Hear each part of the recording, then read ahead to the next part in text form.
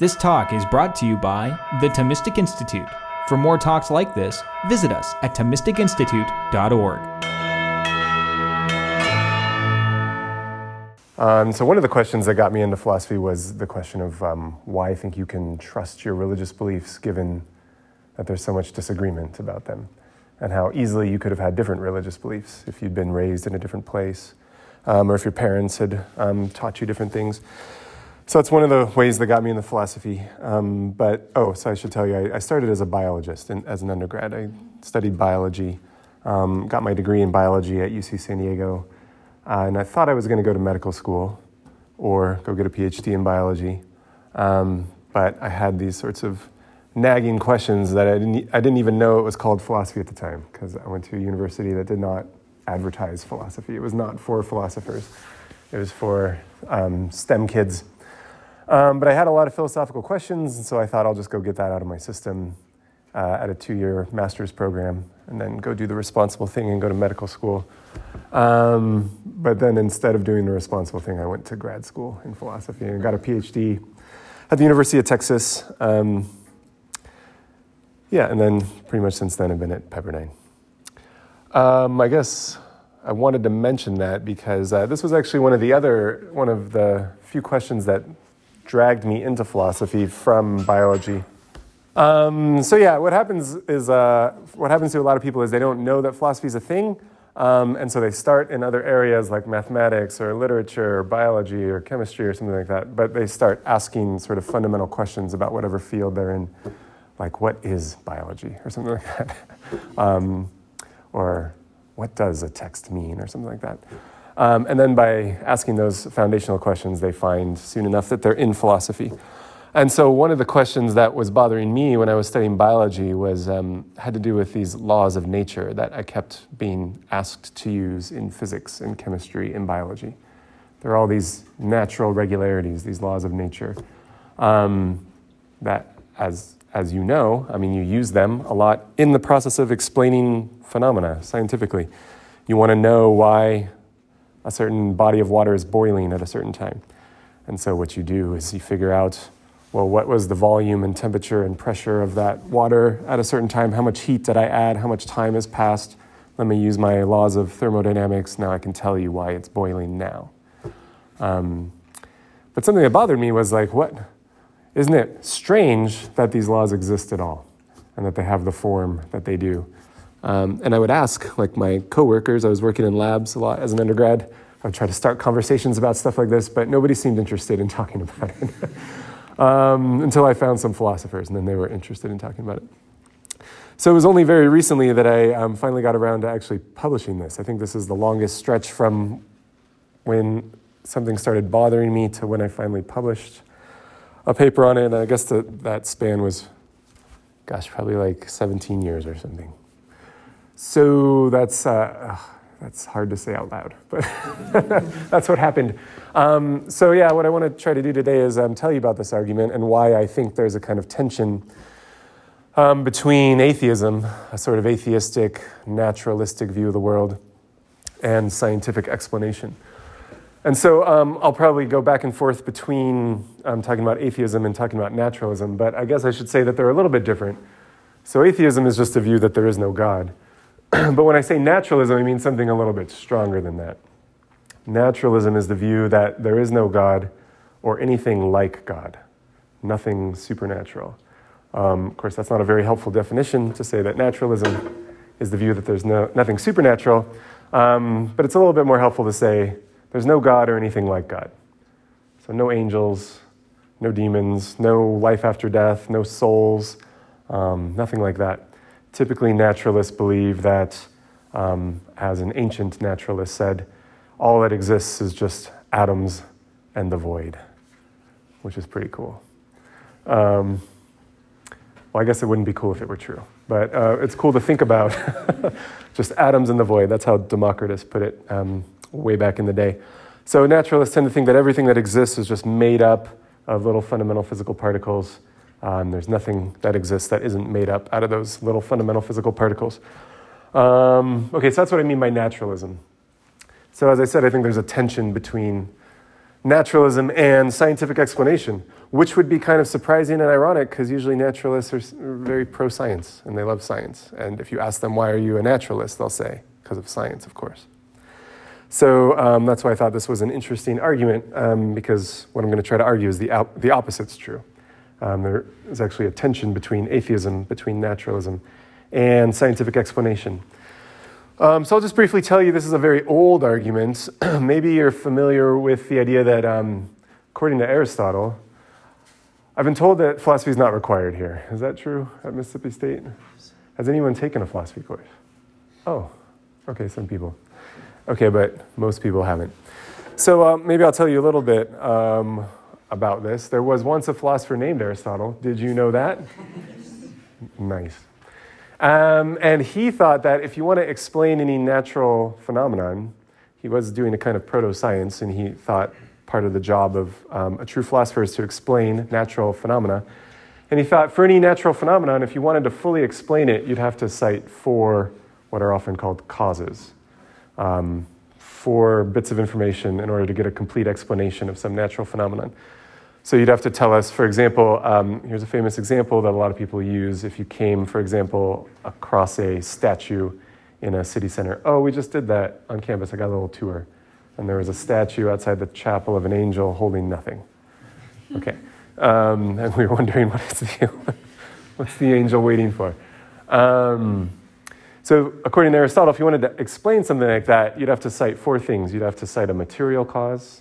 So you'd want to know what it's made out of, what kind of matter it's made out of. You'd have to cite an efficient cause, where it came from, or who made it, what sort of artisan sculpted it. You'd have to cite also a formal cause. So in the case of a statue, like what is this? What is it a statue of? I guess in that case it was an angel holding nothing. But Aristotle also thought, and this is the most controversial bit, you would have to also cite what he called a final cause. So he thought for a complete explanation of a natural phenomenon, you should also cite what it's for, or what it's meant to do, what it's aimed at. So for Aristotle, nature was fundamentally intentional and aimed at certain things. There were purposes all over the place. Lots of things, every natural phenomenon had some sort of goal or purpose, something it was trying to do. He thought that the elements were like this. So, for example, he thought that Earth was an element, and it had a natural tendency to go to the center of the universe. That's what Earth wanted to do. He thought there was a center of the universe. It sounds kind of quaint. It's not true, but I think it's a very cute and charming view, and I think it could be updated so that it is true. But anyway, back in his day, he thought Earth was an element, and it was sort of striving to get to the center of the universe. And so that's why if you let it go, it just goes, it like wants to do that. And then water was an element, and its natural place was on top of the earth. And then air was an element, and its natural place was on top of the water. You can see how this is an appealing view. It seems to conform with our experience. And then fire, for some reason, he thought was on top of the air. That's where fire wanted to go. I guess because when you light things on fire, actually, I saw a truck on fire today as I drove into Starkville. And the flames were, sort of reaching up into the sky. And so maybe that's why Aristotle thought that fire's natural place was above the air. That's what it was trying to do. Okay, and then I don't know why I'm giving you a tour of the elements on Aristotle's view, but there's also ether, and that was up in the heavens outside the orbit of the moon. From the dark side of the moon out, everything was made out of ether. And its natural motion was circular, and so that's why the heavenly bodies are all perfectly spherical, he thought, and all their movements are perfectly circular, he thought. Okay, so again, you didn't need to know stuff about the elements, but I did want to mention that he thought that all of nature was sort of suffused with these final causes, this teleology. He thought everything had a telos, or a goal. And ultimately, the goal of everything is to try to become as much like the prime mover as it can, given its limited nature. That's what everything is trying to do for Aristotle, to become as much like the prime mover as it can. And the prime mover is often equated to God on Aristotle's view. Okay, so that's what everything's striving to do. So that was Aristotle's view, and maybe you've heard, or you were told, or you've just sort of imbibed in our culture the idea that this was all refuted during the scientific revolution or something. We learned that this is all false. There are no final causes in nature.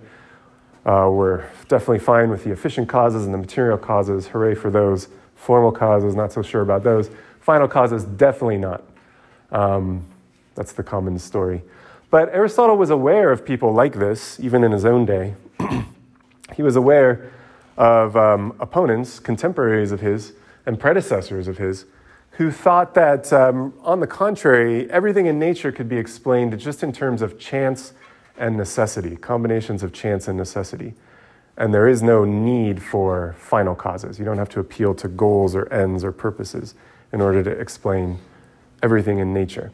And so in his book, The Physics, he has a little response to, Aristotle has a response to one of these opponents, Empedocles, who champions that sort of view, that everything can be explained in terms of chance and necessity. So here's an example of how that might go. Oh, you want to know why it's raining, Aristotle? Empedocles says. Here's why it's raining. Water heats up from the sun, and heated water must rise.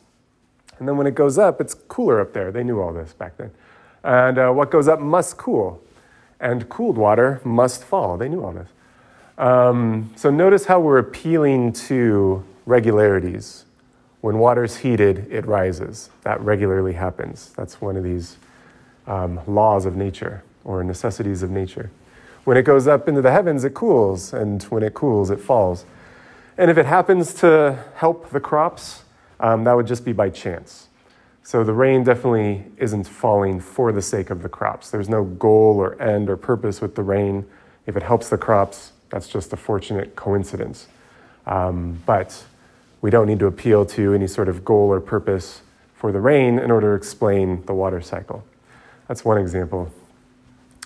Another example, which is kind of interesting, there was a sort of proto-Darwinism going on even in Aristotle's own day, and Empedocles was a champion of that as well. So Empedocles thought, here's how we could explain the sort of diversity of life that we observe. Living things arrange themselves with some degree of chance. There's sort of a reshuffling every time you get a little baby of whatever sort of organism we're looking at. So there's some chance involved in the origination of species. And then Empedocles thought some of these will be more fit for the environment and some will be less fit. And the more fit will survive and pass on their traits, and the less fit won't. That's pretty interesting, even way back then. This view was around. Okay, but notice we're just explaining everything. We're explaining the diversity of life just in terms of chance and necessity. So this process isn't happening for some goal or end. It's not striving for anything. It's not aimed at anything. There's no design or purpose or anything like that. It's just chance and necessity.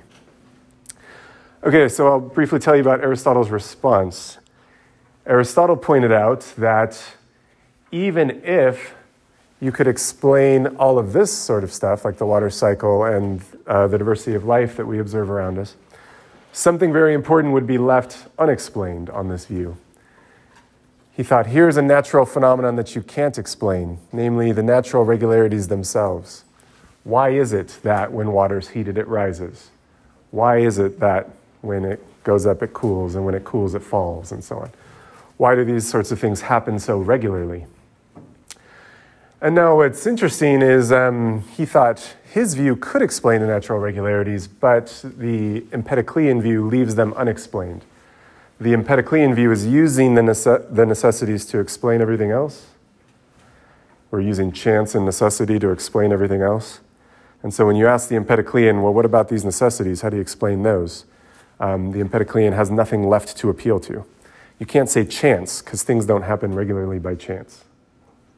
Okay, that was Aristotle's point. Like, you can't try to use chance to explain these, because it's not by chance. It's a regularity. It keeps happening. That's not chance.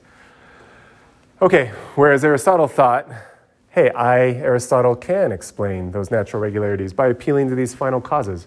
Here's why this regularly happens, for the sake of the good, ultimately. Okay, so that's what Aristotle said back in his own day, but what I'm going to try to convince you of is I think Aristotle actually underplayed his hand. It's not just that his view has an advantage over the Empedoclean view. It's not the case that the Empedoclean view can explain a lot, but not everything. That seemed to be Aristotle's position. You might explain a lot, but you can't explain everything. I think it's even worse for the Empedoclean. I think the Empedoclean can't explain anything, ultimately. Okay, so that's what I'm going to try to convince you of. So these days, we don't use the phrase natural regularity so often. These days, we often talk of laws of nature. But as far as I can tell, in every theory of how scientific explanation works, and there are several, everybody agrees that laws of nature are going to play a crucial role in scientific explanation. So I will give you a sort of basic theory about how scientific explanation works. There are complications and troubling sorts of cases, but all that I need for my purposes is the claim that however scientific explanation works, it works by using laws of nature, these natural regularities. So here's a sort of simple view of how scientific explanation works. We start with initial conditions, we combine them with laws of nature, and those two things together entail, in the form of like a deductive argument, they entail the phenomenon that we want to explain. So the laws of nature, you can think of them as having forms of conditionals, like if this is happening, then this will happen soon after. So I gave you an example already. If you were wondering like why the water is boiling, you could use those laws of thermodynamics as something like conditionals. You know that if the water has this volume and this pressure and this temperature, et cetera, then, and you add this much heat, and the substance has this specific heat or whatever. I don't know. It's been a while since I did chemistry. Oh, but I learned you all did chemistry. Is that right? So you know. Oh, so I should be careful. Let me know if I say anything false. So we use those laws as sort of like conditionals, and in the antecedent of that conditional, in the if part of the conditional, are the initial conditions. So the conditional says something like, if these conditions are met, then here's what's going to happen next. And then the initial conditions tell us, oh, those conditions were met. That is what was happening.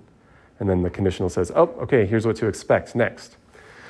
And so you might think that's sort of the whole job of science. That's sort of the glory of science, is uncovering these rules, these laws that help us understand, allegedly, how states of the universe evolve from one to the next. So we know that if things are in this sort of state, here's what the laws tell us. Here's what's coming next. We could also go backwards, too. If things are in this state, here's how they must have been before. That's the idea. Okay, but again, my point is just laws of nature are going to play a crucial role in scientific explanation.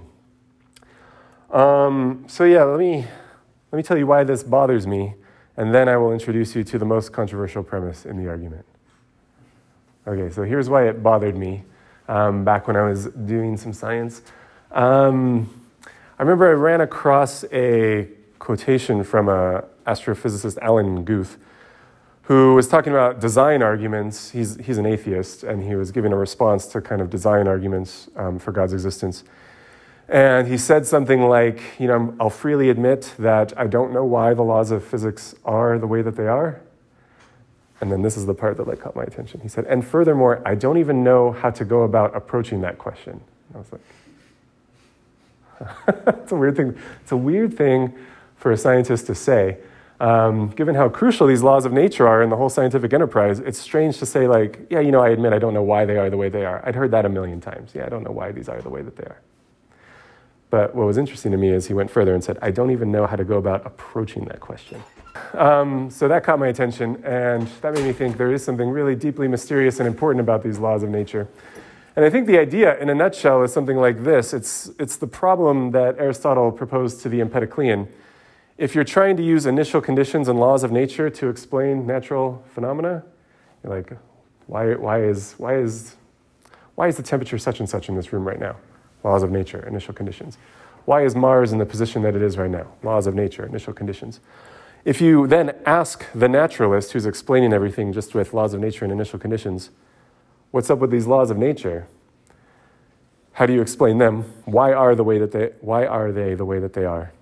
You can see that they don't have the resources to explain it. There's nothing left to use to explain these. These are what we use to explain everything else. Does that make sense? So when I ask for an explanation of these, there's nothing left to explain. Are you going to use the initial conditions or something like that? There's nothing left to explain these. And so that bothered me. And then I thought, it seems that this whole scientific enterprise is resting on shaky foundations. And it reminded me of maybe a story you've heard of. I think this is just I don't know if anybody actually believed this, but hypothetically imagine an earlier time, a more primitive culture that thought the earth was flat. I guess some people still believe that. Is that still a thing? It's still a thing.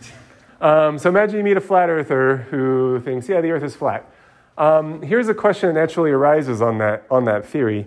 Why is the earth so stable? Why isn't it spinning or kind of wobbling or like falling or rising?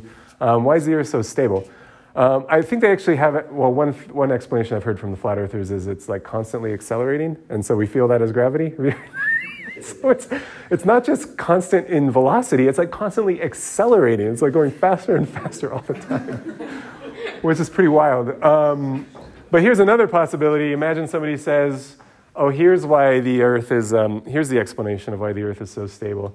It's being held up by some really powerful elephants. If you're like me, you'll think, well, this isn't totally satisfying because now I'm just wondering about these elephants, right? Well, first of all, where did they come from and how they get so big? But also, why are they so stable? What are they standing on? What's holding them up? And you can imagine this kind of explanation continuing, this proposed explanation continuing and saying, well, the elephants are being held up by a turtle. But again, I think we're just sort of delaying explanation. Like I'm still wondering, why is this whole structure stable? What's holding the turtle up? And then I've heard that some people say, well, the turtle swims in a sea of chaos or something like that. That's why it's a swimming turtle. That's why it's a sea turtle. But then you wonder, like, where did the sea of chaos come from? Why is it there? And why is it stable? And you can see how this question could just continue. And we have not arrived at a satisfying explanation. So here's my suggestion to you. We have not received an explanation of why the earth is so stable. Adding the elephants and adding the turtle didn't explain the stability of the earth. That's a little bit controversial. I'm trying to just ease you into it. When I say a little bit controversial, this is the most controversial bit of the argument. So I'm just going to try to just slip it past you. Just kidding, we're actually going to think about it in excruciating detail. But yeah, let me just back up a little bit. It's tempting to think at this point, okay, now I know why the earth is stable, but here's another question. Why are the elephants stable? That's one response you might have to this. But the response that I want to defend and suggest to you is, when these elephants are proposed and then we're asked, oh, do we now understand why the earth is stable? I think the right answer is, well, it depends. Do the elephants have an explanation? Can I understand why the elephants are stable? I have a kind of conditional explanation here, like, if these elephants have an explanation, then I could see how they could hold up the earth, sure. But if the elephants don't have an explanation, then I don't really understand why the earth is so stable. And then the same thing happens here. Do I now have an explanation of why the elephants are stable? Well, it depends on whether this turtle has an explanation. Do I understand why that turtle is stable? What's holding it up? If not, then I don't really understand the elephants, in which case I don't really understand why the earth is stable. That's what I want to suggest to you.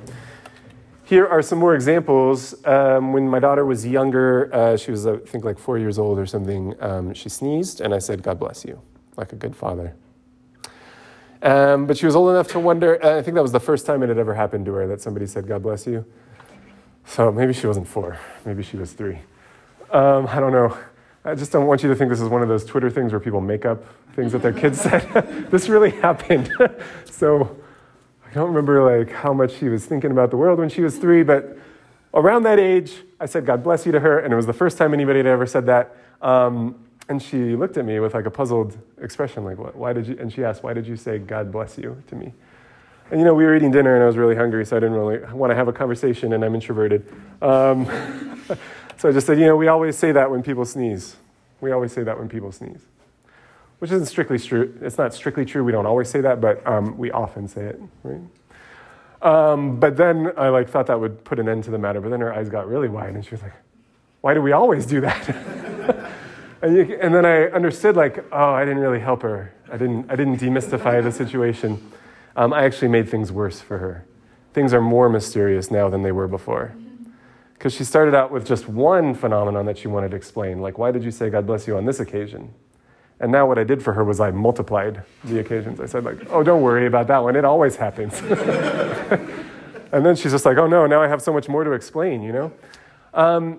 Now, there is an explanation of why we say that, I guess. I've heard rival explanations. We don't have to get into it. But here's what I'm going to suggest to you. If this really were the end of the story, it would be like that turtle situation. I was like, oh, you're wondering why I said God bless you? That's held up, so to speak. Or the explanation of that is, we always say it. If there were no further explanation of why we always say that, if there were no further explanation of that sneeze law, you might call it, then my daughter would not have been in a position to understand why I said to her, God bless you. Okay, here's another, this one's totally fanciful. This never happened. But imagine, like, I move to a new neighborhood, and I wake up one Wednesday or something, and there's an orange on my doorstep, just carefully placed right there on the doorstep. And I wonder, why is there an orange on my doorstep? And so I ask my new neighbors, did you get an orange on your doorstep? Why was there an orange on my doorstep? Oh, and it turns out that I guess this really did happen once in Rome, but it didn't happen to me. But this was like a news story. Mystery orange appears on a Rome doorstep late at night. Why, they wonder? That's a good question, right? Why? And that's what you would wonder if an orange showed up on your doorstep. Okay, but imagine the neighbor tells me something like this. So that's one possible proposed explanation. But suppose the neighbors say, oh, that always happens on Wednesdays. And then they, close the door. Can you see how that doesn't demystify things for me? That makes things more mysterious. That's like the sneeze law. They've cited something like a law, a regularity. That regularly happens. Every Wednesday in this neighborhood, there's an orange on everybody's doorstep. So I'm trying to explain this natural phenomenon, and what I'm getting as an explanation is like a law. And I get some initial conditions, like, hey, it's a Wednesday. Every Wednesday you get an orange. There you go.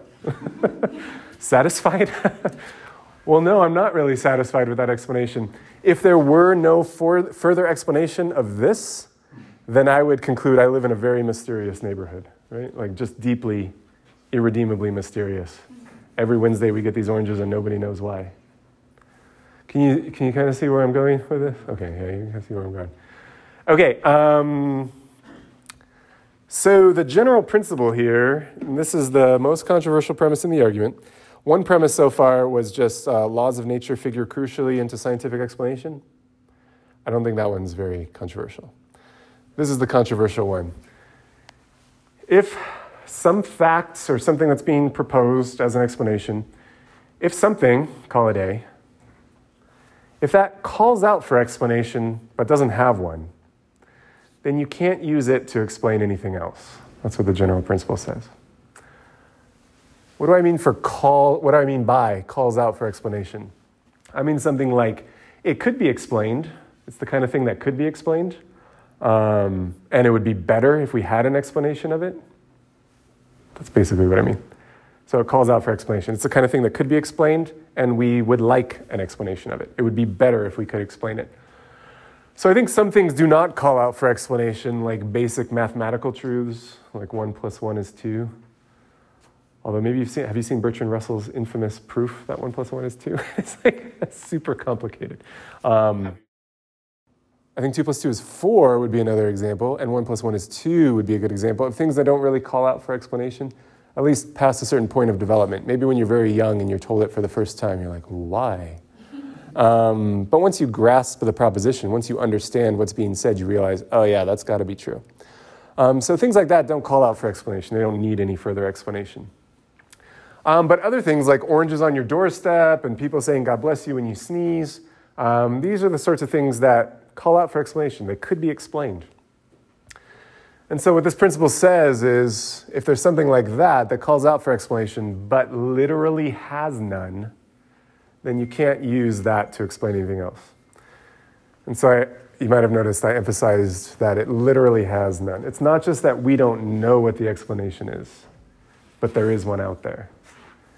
Rather, I'm imagining a case where there is literally no explanation. So take the flat earth example again. You can imagine like we're doing a primitive science and we look over the edge of the earth and we're like, oh, elephants. And then somebody clambers down the elephants and they're like, oh, a big turtle. And then we wonder, what's the turtle resting on? And you can imagine a situation where we're just not in a position to know yet because we haven't yet climbed down and looked. So that would be a case where maybe the turtle has an explanation, but we just don't know it yet. But no, what I mean here in this principle is a situation where there's literally no explanation. So we look over the edge of the turtle and there's nothing. So there's literally no explanation of how this turtle is being held up. Okay, so what this general principle says is if that's happening, then you can't use this fact to explain anything else. And so you can see how that would work with the sneeze law and the orange law and the sea turtle holding up the elephants and the elephants holding up the earth. Okay, so I hope you're ready to sign on to that premise. Because if you are, it's a pretty short little ride to the conclusion. Are you going to raise an objection, or is this a clarificatory question? Okay, yes. So, like in the case of the orange, like there could be an explanation, but we don't know it yet. So does that still fall in this then? Okay, so you had asked, I'm just going to repeat it for this recording. So you had asked, in the case of the orange, so in the case where I'm told, like, well, every Wednesday everybody in this neighborhood gets oranges. So that is the sort of thing that could have an explanation. Like maybe there's somebody who owns an orange grove in my neighborhood and they're just generous. And so every Wednesday it's like a newspaper boy, you know, here's your orange, here's your orange. Yeah, that could happen, and then we'd have an explanation. But in order for this, falls out of this. Yeah, this principle would not apply to that case then, because in that case, if that's what's happening, then the orange law, the fact that in this neighborhood we get oranges every Wednesday, does have a further explanation. Okay. But yeah, what I want you to imagine is, now imagine in this neighborhood I move in and there's the orange, and then I'm told that happens every Wednesday, and then I ask why, and they say, what do you mean why? There's literally no explanation. It just happens. It just happens. Then I think, like, wow, I live in a very mysterious neighborhood that I just cannot understand. I cannot understand why there's an orange on my doorstep every Wednesday. It's not the sort of thing that could be understood. Okay, that's when the principle would kick in. Okay, so if you're ready to sign on to that and you don't have any objections, great. But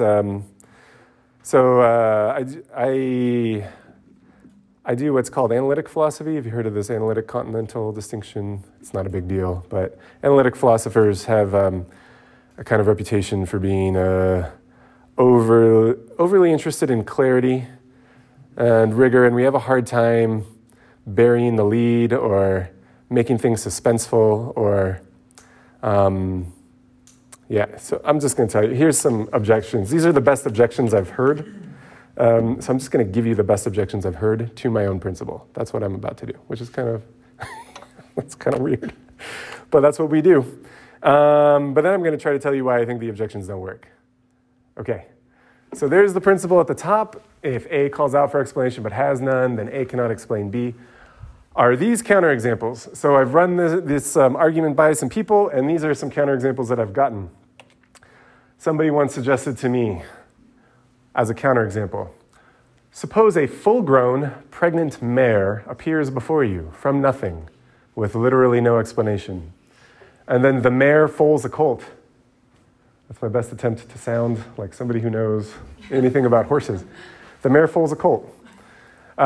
Surely you can successfully explain the origin of the colt in terms of the pregnant mare, even if the pregnant mare herself has no explanation yet calls out for one. Okay, so this pregnant mare emerges out of nothing, just materializes out of nothing for literally no reason. It's not just that we don't know the reason, literally no reason. But out pops a colt. Don't we understand the origin of the colt, like why the colt is here? Yeah, we just saw it come out of the mare, right? So I do understand at least the colt. I don't understand the mare, but I understand the colt, you might have thought. But if that's true, then isn't this a case where something calls out for explanation but has none, the pregnant mare? The pregnant mare does call out for explanation but has none. And yet I can use the pregnant mare to explain the colt. The pregnant mare helps me understand where this colt came from. Okay, here's another example that's kind of similar. Or suppose a meal appears before you from nothing with no explanation. You eat it, satisfying your hunger. surely now you can successfully explain your satiety by reference to the meal you ate, even if that meal has no explanation yet calls out for one. So as I said, it's my first time in Mississippi. I haven't spent much time in the South, but last night I found a local diner near my hotel. It's called the Waffle House. You've heard of it? Yeah. It's what I ate with a little bit of a trepidation, but everything turned out okay. Maybe it's still too early to tell, but it's pretty good. It's all right. Okay, so anyway, so this meal pops out of nothing, and then you eat it. Can't I explain why I'm full now, why I'm not hungry anymore, even though the meal itself is totally mysterious? Okay, these are proposed counterexamples. Let me give you my best response, and then if you want to bring up some other counterexamples in the Q&A, you can. Okay, so here's my response. In each of these cases, I say, there is a part of the proposed explanation that cannot be understood. In the first case, it's that pregnant mare. In the second case, it's the meal. But I think that if there's part of a proposed explanation that cannot be understood, then that proposed explanation cannot produce in us understanding of why or how the phenomenon is happening.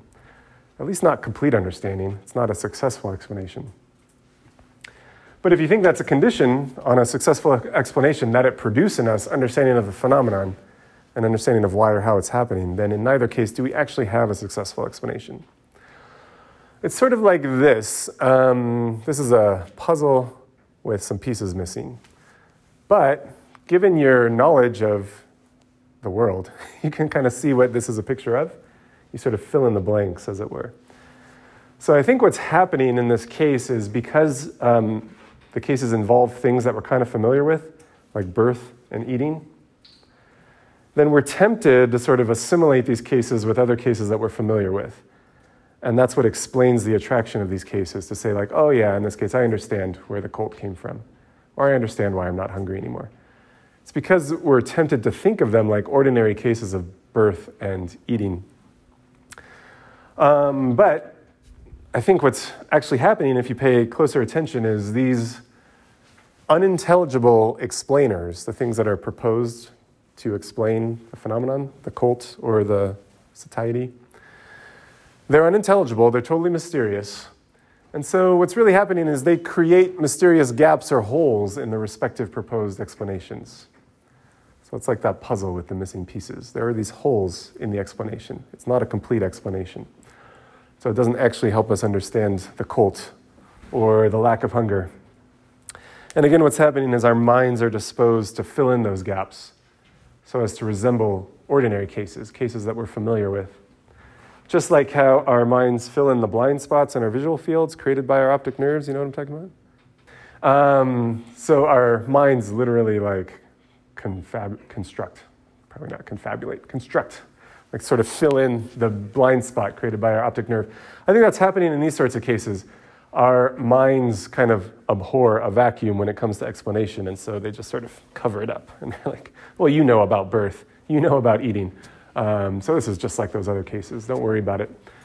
But in less ordinary cases, like the doorstep orange case, or something even more alien, I think we better appreciate the mystery. So imagine a case like this, where it's not a pregnant mare that shows up and then out pops a colt. We're kind of familiar with that. Imagine it's just like a weird, mysterious, flashing sphere that shows up from another dimension or something. Or no, there's no explanation at all. It's even worse than from another dimension. It's from nothing. And then whoop, opens up and then out pops a little alien. Do we understand this alien? Because we're like, oh, no mystery there. He came out of the sphere. You know? No, I think like the alien remains mysterious, and the fact that it's like a weird alien sphere helps us see the mystery. But that's just like the mare case and the colt case. You've got a mare with a colt inside, out pops the colt. I don't think we understand where the colt came from. We sort of see that it switched location from like inside the mare to outside, but still, it's totally mysterious how this colt got here. So that's what I say about these sorts of cases. All right, so there's just one final thing to say, and that's to tell you how this applies to the case at hand. So there's the general principle again. If A calls out for explanation but has none, then you can't use it to explain anything else. And you can see how if we just swap in laws of nature in there, then if it's really the case that laws of nature call out for explanation but have none, we're going to be in serious trouble. Scientific explanation is going to be in serious trouble. If scientific explanation requires laws of nature, and any successful explanation requires that all the crucial elements in that explanation have an explanation, well then if laws of nature are the sorts of things that need an explanation but don't have one, then scientific explanation is not going to work. It's going to be just like the turtle case. It's going to be like the sneeze law case. It's going to be like the orange law case. Okay, so just really briefly, why I think that laws of nature call out for explanation. Well, here's an example. This is that universal law of gravitation. I guess it breaks, there are some exceptions, so this isn't a true fundamental law of nature. But what I say about this regularity will apply to whatever the true fundamental laws of nature turn out to be. So this works most of the time for most of our purposes. If you want to know the force with which two massive bodies are attracting each other, here's what you do. Multiply their masses together, divide by the square of the distance between them, and then take that and multiply it by the gravitational constant. Oh, what's the gravitational constant, you ask? This mess. So there's a lot that stands in need of explanation here. There's a lot you could ask about. There's a lot that calls out for explanation. Like, why do we multiply the masses together? Why not just add them? There could be a universe in which that's the law. You add the masses. Or maybe it could have turned out that gravity works this way. You multiply the masses, but then square it. Why do we divide by the square of the distance between them? Why not the cube? Or why not just the distance between them? And most of all, why does the gravitational constant have exactly this value and not slightly more or slightly less or way more or way less? So this sort of law is like the orange law. It's like the sneeze law. It's contingent. It could have been different in many ways. So it's the sort of thing that could be explained. We would like to know, why does it have this form rather than some other form? And so if we're told that there literally is no explanation, then scientific explanation is not going to work. Okay, so now I've tried to convince you that this general principle is true. Now we're applying it to laws of nature. I just tried to convince you that laws of nature call out for explanation. Last piece of the puzzle, and then I'll stop. Why think that if atheism is true, laws of nature have no explanation? Here's why. It's the same structure of explanation, right? We're like saying, oh, here's what explains the earth, elephants on a turtle. Oh, here's what explains scientific phenomena, laws of nature, initial conditions. But these things need to be explained, especially the laws of nature. Okay, so why think there is no explanation of laws of nature on naturalism or atheism? So I think there's a couple ways that naturalists tend to go.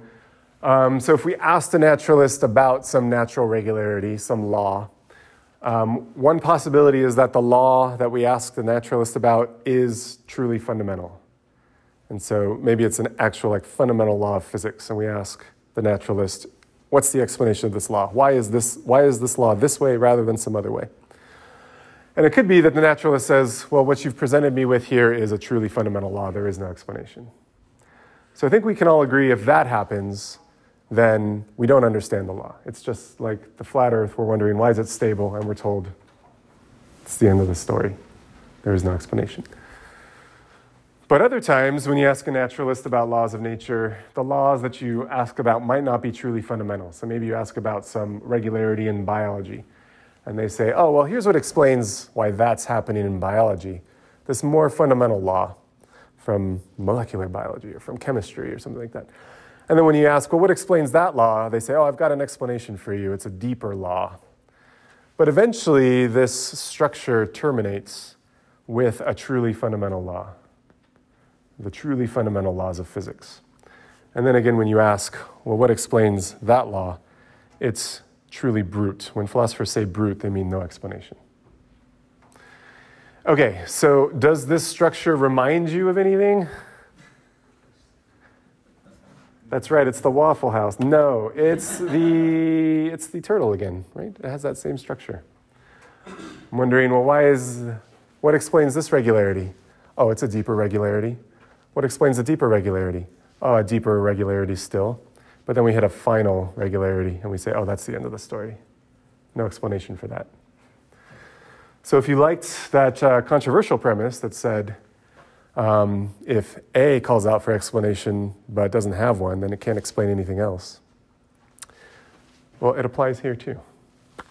The mysteriousness of this fundamental law infects the whole structure. And so nothing in this structure is explained. It's just like the turtle case. So no laws in this structure end up having an explanation. And so any laws that we end up using when we do our scientific explanation, if that really is the end of the story, none of the laws can be understood. They're all mysterious. And so none of our scientific explanations will succeed. Okay, and I think this is a common view among naturalists. Here's some quotations. Here's one from Sean Carroll, recently at Caltech, but I think he just moved to Johns Hopkins. Is that right? Anybody know? Doesn't matter. Astrophysicist, raised Catholic, not Catholic anymore, but his Catholic upbringing gave him an interest and appreciation for philosophy, which is not super common among physicists. So that's nice about Sean Carroll. He says, describing his naturalistic view of the world, he says, granted, it's always nice to be able to provide reasons why something is the case. Most scientists, however, suspect that the search for ultimate explanations eventually terminates in some final theory of the world, along with the phrase, and that's just how it is. Right? That's the structure. That's this. That's the turtle. Okay, Bertrand Russell said something similar. He was a famous atheist from the last century, though he was born in the late 1800s. He said, I do think the notion of the world having an explanation is a mistake. So even for Bertrand Russell, there will be some things like reality itself, where if you ask why is reality the way that it is, no explanation. And there's that quotation from Alan Guth that I shared earlier. It says, I don't know why the laws of physics are what they are, and I have no idea how to go about approaching that question. Okay, so I think for Alan Guth as well, if you asked him about these fundamental laws, he said, can you explain these? I think the reason he says, I don't know how to even approach that question is because there's nothing left. There's no more fundamental laws. By hypothesis, this is it. We hit the bottom. There's nothing, that we have no more resources with which to explain these fundamental laws. We're done. Okay, so why are things better for the theist? So I think there's another possible structure of scientific explanation that looks like this. I call it teleological foundationalism, as a callback to that Aristotle stuff we were talking about earlier. So Aristotle, remember, thought that the universe was kind of suffused with design or purpose or intention or goal-orientedness. So it could be that things are like this. We explain some higher level laws in terms of more fundamental laws, and those in terms of the most fundamental laws, using a little subscript F for like final or fundamental or foundational. But then those truly fundamental laws of nature, they don't have any further scientific explanation, but they do have a deeper explanation in terms of the goals or intentions or purposes of God. Yeah, so you could follow Plato and say something like this. Oh, shoot, Aristotle came first. Okay, we'll get to Plato in a second. And I don't mean chronologically. I should have put Plato first, because Plato this is super embarrassing. Okay, so let's start with Aristotle, though, because this is a Catholic event. There it is. So following Aristotle, we may immediately explain the fundamental laws of nature in terms of the good, as on Aristotle's view, the primum mobile moves for love of the prime mover, itself the ultimate good. So this is actually me talking. I'm not quoting anybody here, but that's the Aristotelian view. You've got this prime mover, and then on Aristotle's view of the solar system, you've got all these concentric spheres, and the Earth is at like the center of the spheres, which isn't a great place to be, by the way. It's not where you want to be. God's out here, and things get more perfect the further out you go. So although we're at the center of the universe on this view, it's not an awesome place to be. But if you ask the first thing that is moved, the primum mobile, if you ask, why is that moving? So you got to imagine it like spinning. It's not that the prime mover is going like this, because then the prime mover is supposed to be the unmoved mover. And so the prime mover literally doesn't move. Otherwise, you'd want to know, well, what moves the prime mover? So the prime mover literally doesn't move. So the prime mover isn't going like this to the primum mobile. So in Aristotle's view, if you ask why is the primum mobile moving, Aristotle says in the Metaphysics that it moves as beloved. It moves the way that you're moved when you love something. So the love of something may move you towards it. It's not that thing like literally dragging you or mechanically pushing you towards it. It's rather something inside of you that moves you in its direction. So that's how the primum mobile moves. It moves for love of the prime mover. It's trying to be as much like the prime mover as it can. Incidentally, on Aristotle's view, that's why water moves in a cycle, because it's trying to imitate the prime mover as best it can, given its limited nature. Isn't that cute? Charming, cute. Maybe strictly speaking false, but maybe we could adapt it to what we know now, and maybe something like this is true. Maybe all of nature is moving for love of God, for love of the prime mover. Okay, that's the Aristotelian view. And so just notice when we ask about these laws of nature, why are they the way that they are, we get an explanation in terms of the prime mover, who is himself, on Aristotle's view, the ultimate good. Or you can follow Plato and explain these fundamental laws of nature in terms of the plans and intentions of a demiurge, a divine craftsman.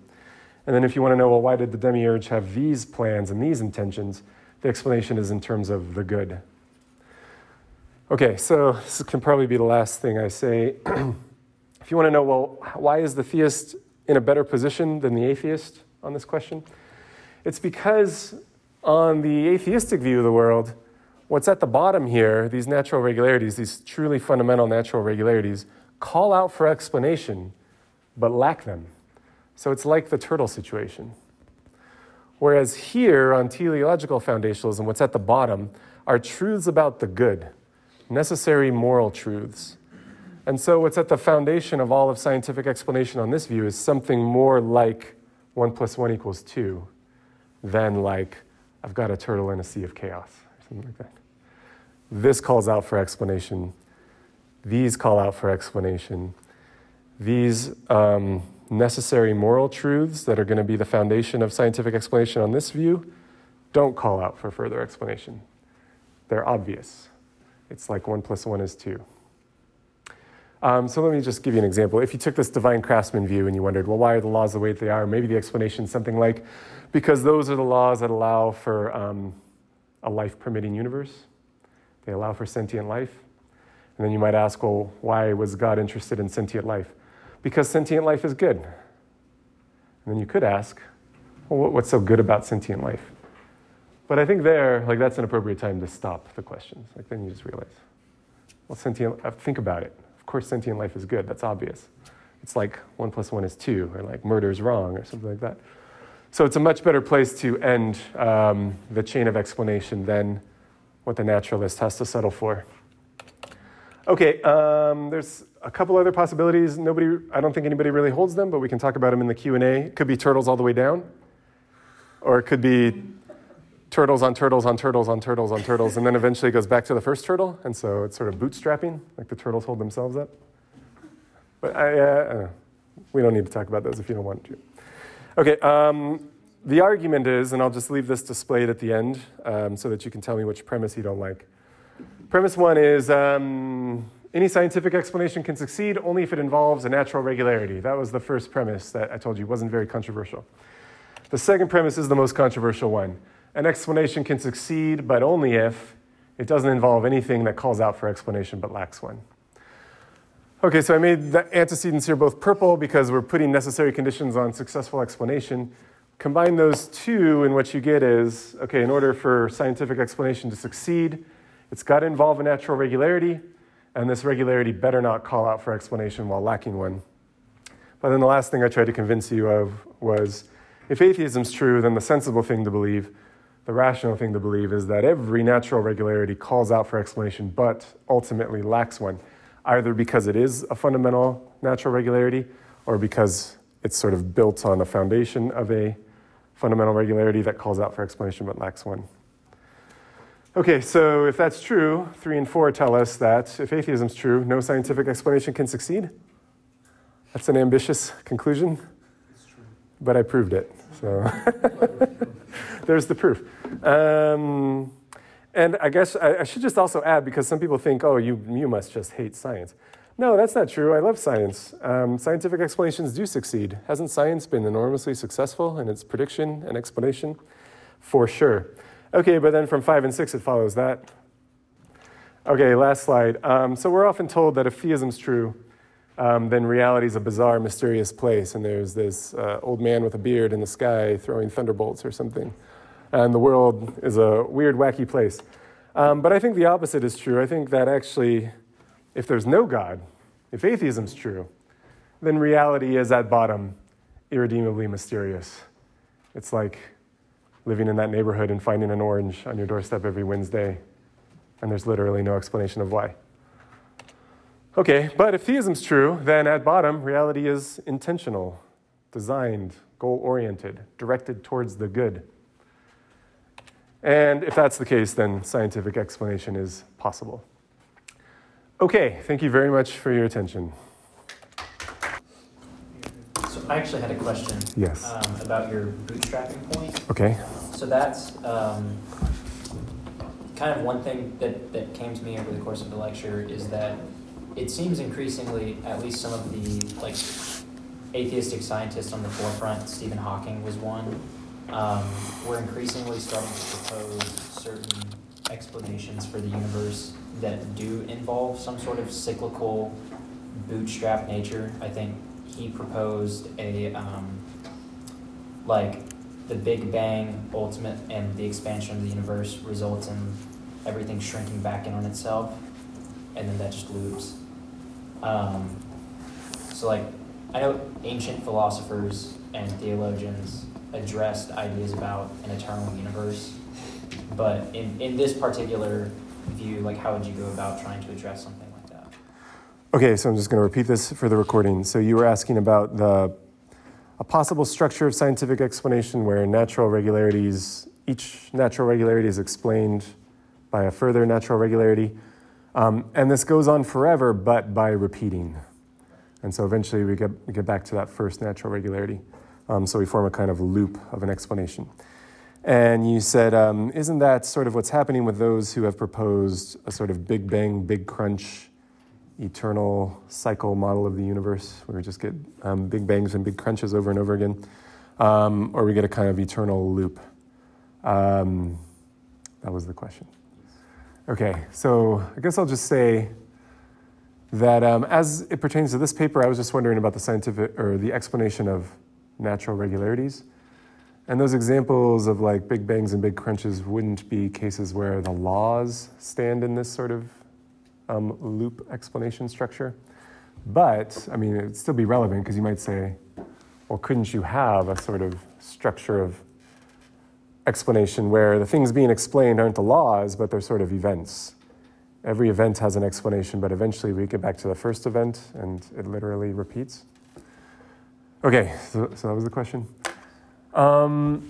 So I would just say not an astrophysicist, but my understanding of the Big Bang and Big Crunch is that this isn't literally returned to the first event, because we could still sensibly ask how many times has this happened or something like that.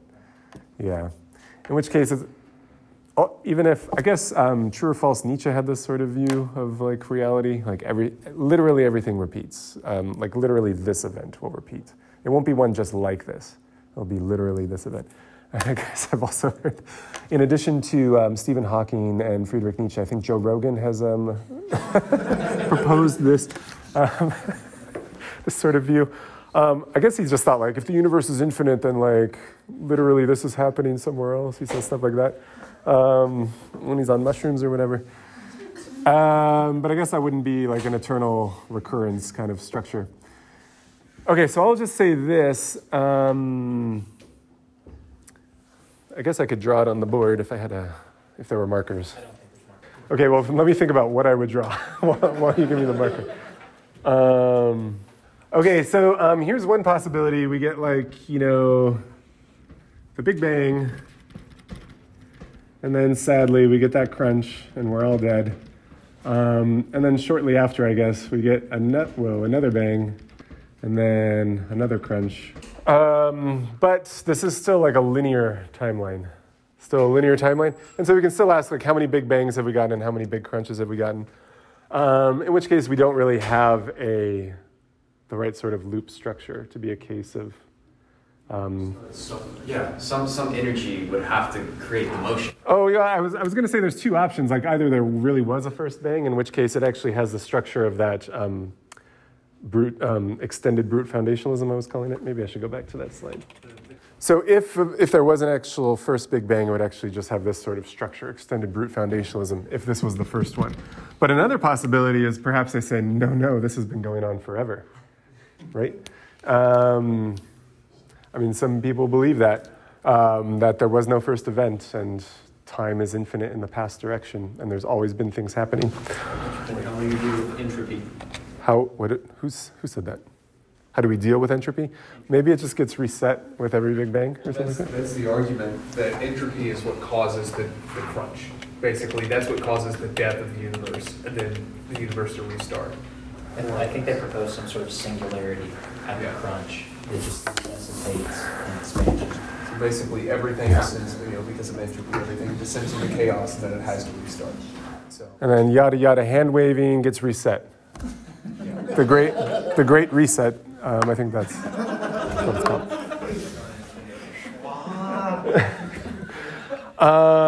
But yeah, if it has that sort of structure, then it's actually this infinitism structure. But I think, like, if I'm recalling this interpretation of Nietzsche, and the problem with talking about Nietzsche is you're going to get contradicted by scholars of Nietzsche, but if the view really was, no, it's literally a loop. It starts with a big bang, and then there's a crunch. And then the very same big bang happens again. Not one just like the first big bang, but literally that same big bang again. This one I have trouble understanding. Would time have to be reset? Yeah, whatever that means, like reset time. Yeah, because actually, like, I can't tell the difference between this sort of view and just this sort of view, where there's the bang and then there's the crunch. Because on this sort of view where it's literally the same big bang, when you ask how many big bangs were there, here, I'll wait a bazillion years. Tell me how many big bangs happened. On this view, they still, as I say, it's just one, right? It's just one. And if I ask how many times did that one big bang happen, they have to say just once. Yeah, otherwise it's this, right? And it's been happening for a while. They have to say just once. And the big crunch happened just once. But then what's the difference between that view and a view on which there was a beginning, there was a first event, and a last event, and that's it? Like, I don't really understand the difference between these two views. The middle one's like the Ouroboros cycle, where it's like basically everything's infinite. There's always like a return, like an endless return to the beginning, but there still has to be a beginning. If you have a beginning, if you have a set point where things start over, you have to have a point where that started so you can have a point of reference. Yeah. And, well, yeah, I guess my question is, like, imagine we're watching it from the outside and we have one of those little clickers, like at a bar, when you keep track of people coming in. Could I watch this cycle and go, like, click? Happen again, click. It happened again, click. If so, then it's really just this sort of timeline. It's a linear timeline. It's just things, it's not a very interesting one because it just keeps repeating.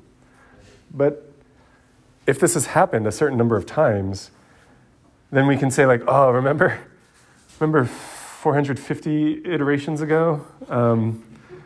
Yeah, that was a long time ago, man. And then we're on a linear timeline, right, on that sort of view. So I think, like, in order for this to be different from this sort of view, they have to say, no, there was just one big bang and one big crunch.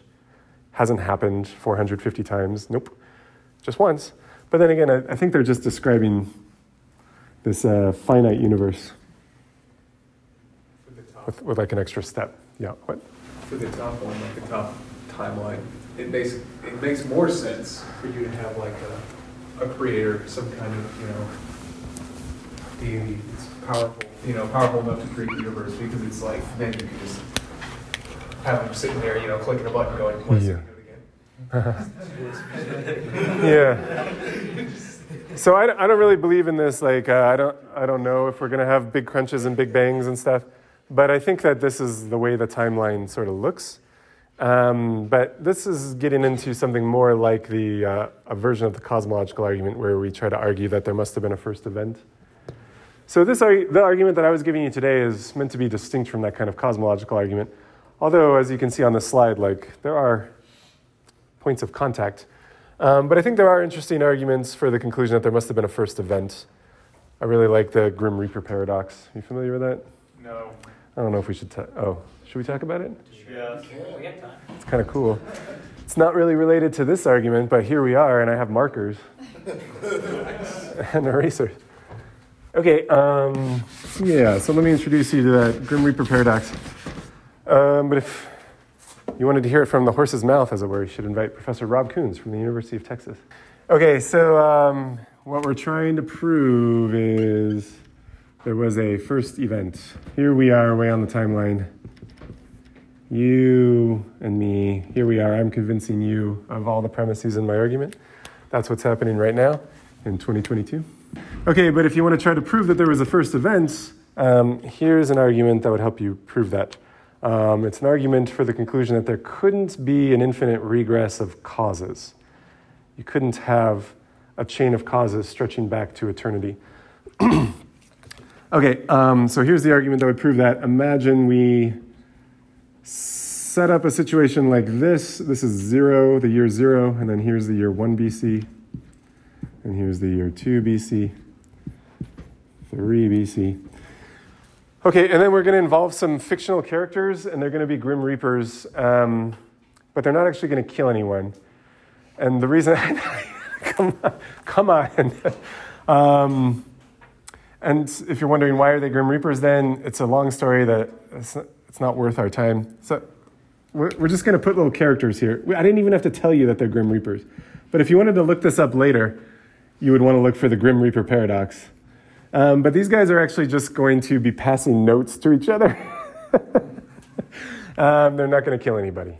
But there's other versions of this case where they do kill people, if you wanted to look into it. There's many variations where they actually kill people. But here we're just going to have them passing notes. And so we're going to assign a Grim Reaper to every year BC. I'm not very good at drawing. These don't look like Grim Reapers. Okay, and we're going to give them these instructions. The instruction is, on January 1st of your year, you will receive a note from the previous Grim Reaper.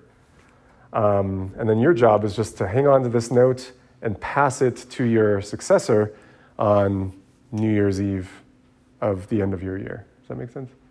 Okay, so they're just passing these notes. So you're going to receive a note, and you're going to pass a note to your successor. Receive it from your predecessor, hand it on to your successor. Okay, further instructions. If there is nothing written on your note, write your number on your note. So if you're the Grim Reaper for 1 BC and you receive a note with nothing on it, you will spend your whole year just writing that number 1 on the note, and then when it comes time to pass it along, you'll pass it along with the number 1 on it. If, on the other hand, you receive a note from your predecessor that already has a number on it, then you don't get to do anything during your year. You just hold on to it, and then you pass it to your successor. Those are the only instructions. Do you understand the instructions? You're going to receive a note. If it's blank, write your number on it, pass it on. If it already has a number on it, don't change it, just pass it on. Okay, so here's the paradox. We're imagining that this goes on forever. Will there be a number written on this note when this guy gets it? I guess there is no year 0, right? This is going to be 180. The year of our Lord. 1. This is kind of tangential, but is that based around the birth, or was it the first miracle? Oh, we're talking about the system of years? Oh, I thought that was like... Guesstimation of when it happened. Guesstimation of when Jesus was born. Yeah, not conception. No, I was thinking, I thought there was something about the miracle at Cana, like the wedding feast. Uh-huh. I think that might have been a different year. My understanding is, hey, I converted to Catholicism relatively recently, 10 years ago. But I thought there was some ancient Jewish tradition or pseudo-prophecy that a very important person would be born and would be conceived and die on the same day. Is that right? And so they knew what day Jesus died, and they were like, I bet this was that very important person, so I bet he was conceived on the same day, March 21st. Also the day Frodo successfully got that ring into Mordor. Yep, March 25th. And so that's how I guess we came up with December 25th, because that was 9 months later. Okay, going on a lot of tangents today, my bad. But I think that's how it happened. Okay, anyway. Will there be a number written on this piece of paper? Well, let's say, could it be no? Well, that would require that this guy received it blank and passed it on blank. But he would never do that. That would break the rules. Don't leave. This is very cool. Just kidding. You can leave if you need to. But we're almost there, and this is very cool. We're about to prove philosophically that there was a first event, which is pretty cool. So there will be a number written on this. Which number will be written on it? Could it be 1? No, that would require that the year 1 BC guy got a blank piece of paper from year 2. But that would have never happened, because if this guy had received a blank piece of paper, he would have written 2 on it. So it can't be 1. It would have had to at least been 2. Could it have been 2? Well, no, that would require that year 2 guy got a blank piece of paper from year 3 guy, and that would have never happened. It would have at least been 3. Could it have been 3? Could it have been 3? Nope. And you can see how you can just keep doing this. And basically what we're asking, here's the number that will be written on this piece of paper, the largest number. The largest number will be written on this piece of paper. But there is no largest number. So that's the paradox. There must be something written on this piece of paper, but there is no number that could be written on this piece of paper. There must be a number on the piece of paper. That's one half of the contradiction. There must be a number written on this piece of paper, because this guy would have at least written 1 on it, but there can't be any number written on the piece of paper. Conclusion, you can't have an infinite regress of causes like this. This would be fine if there had just been a first Grim Reaper, because then his number would be on it. But if it's an infinite regress, we get this contradiction. So infinite regresses of causes are impossible. So there must have been a first event. Oh. Isn't that cool? Tell your physicist friends, we just solved it for them. And we didn't even have to do any experiments, and it was very cheap. But also, if you might ask, when did God begin to exist? And the answer is God never began to exist. So God spent an eternity of time not changing, just chilling. And then there was a first event. And it was something like, let there be light. I was about to. Were you going to say that? I was about to play devil's advocate, literally. And be like, well, how do you explain, when people ask, well, who made God? Yeah. Explain that. Nah, he was always around. Exactly. Yeah. Is pre-existence a problem in this view? Pre-existence of God? God's pre-existing the first change? Right, because that's a brute fact that we're asserting. We can come to the theological explanation, or some of Aquinas' explanation of or even, I guess, Dr. Fazer has arguments about contingency. But it would seem that's just an asserted brute fact. God's existence? Yeah. He's pre-existent and has no cause, and he's just around. I'm going to reply, and then we'll stop. Okay, so Chandler asked, well, isn't God's existence going to be a brute fact? In which case, doesn't this teleological foundationalism itself involve something mysterious down here? So it's true, I did try to get away with a little something. I did say that down here in the explanations, I just cited the necessary moral truths. And if you're into that Platonic view where we've got a divine craftsman who creates the world, then at least the reasons that God does what he does will not require further explanation. They will not call out for explanation. But we still need that agent. We need God to be there to do it, to create the world. And we don't want that. We don't want God's existence to be the sort of thing that calls out for further explanation but lacks explanation, because then we wouldn't be in a better position than our naturalist friends. So I will just say that it has long been a tradition, at least in the Christian tradition, to think that God is a necessary being whose existence does not depend on anything else. And so God is among the things whose existence doesn't have any further explanation and doesn't call out for explanation. It's so maybe that's not totally satisfying to you, so let me just say a couple other things to try to make it a little more satisfying. I think numbers exist, and I think there's infinitely many of them, but if you ask me, what caused them, or where did they come from? I don't think they're the sorts of things that could come from anywhere. I don't think even God could make a number. They're not the right sorts of things to be made. Do you like sculpt? What'd you say? They just are. Yeah, they just are, and always have been, and couldn't have failed to be. Okay, so when you think about that and you realize like, oh yeah, now when I think about it, yeah, they couldn't have come from anywhere. They're not made out of anything. So I guess, yeah, they don't really require further explanation. They just have to exist. The fact that God is God necessarily implies that he isn't made. Yeah.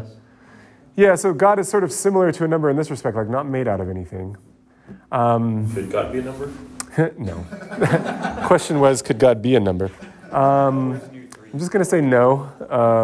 No. No, if only because like numbers can't do anything, can't interact, and God certainly has interacted with us. Numbers can't become incarnate, and God did. Something biblical numerology. Okay. Yeah, anyway, so again, that may not be totally satisfying to you, but I'll just say this. This argument at least gives you a reason to think that in order for scientific explanation to succeed, there must be something like that at the foundation. Necessary moral truths, an agent whose existence doesn't call out for further explanation. So that might be enough justification to believe in such a thing. And I guess I'll also just make this final distinction, then I'll stop talking. There's a difference between having reason to believe that something exists and the thing's existence being grounded in or dependent upon something else. So with the case of numbers, you can see that distinction pretty easily. Like I guess pi is not a number that occurs to a lot of people naturally, but we get reason to believe that it exists.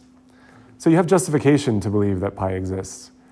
But that doesn't mean that like pi was made or that it depends for its existence on anything else. You have justification to believe that it exists, but that doesn't mean that its existence is explained by something deeper. I think the same thing goes with God. Arguments like this could give you justification for believing that there must be an agent whose existence doesn't call out for further explanation, but that's different from saying that that agent does have further explanation. I don't think that he would. Thank you again for your attention.